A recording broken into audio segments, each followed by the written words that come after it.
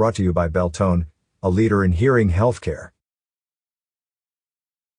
It was just 70 years ago today, August 31, 1951, when the U.S. 1st Marine Division assaulted communist positions on the soon-to-be-named Bloody Ridge.